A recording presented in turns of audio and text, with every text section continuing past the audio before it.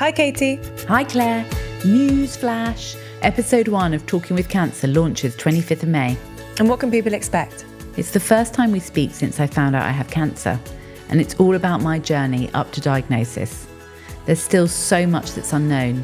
The doctors seem confused and everything is very complicated. We talk about how you've decided to face it head on and what a positive approach means to you. And I realise talking with cancer is for everyone, because everyone in some way is impacted by cancer.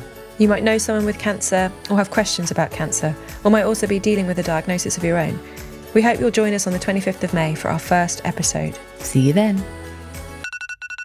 Oh, that's my alarm. That was really bad time. That's my alarm to take my pill, which I've done. Sorry. Okay. Yeah.